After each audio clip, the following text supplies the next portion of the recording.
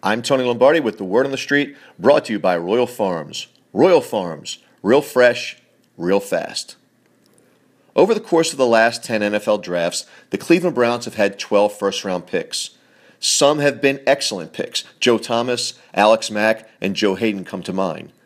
But whenever the Browns decide to make a play for a franchise quarterback, the results are disastrous.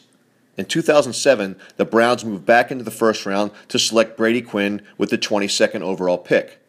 The Ravens gave some consideration to moving up from number 29 that year to select the Golden Domer, but thankfully Ozzie Newsome snapped out of his Brian Billick-induced quarterback intoxication. In 2012, the Browns picked Brandon Weeden with the 22nd overall pick, and then again in 2014, with the number 22 pick in the NFL draft, the Browns selected Johnny Manziel. Those three quarterbacks combined to produce 8,683 yards and 40 touchdown passes. Their combined passer rating is 71. To put that in perspective, Kyle Bowler's passer rating as a Raven was 71.9. Essentially, the Browns drafted three Kyle Bowlers. No wonder they call Brown Stadium the Factory of Sadness.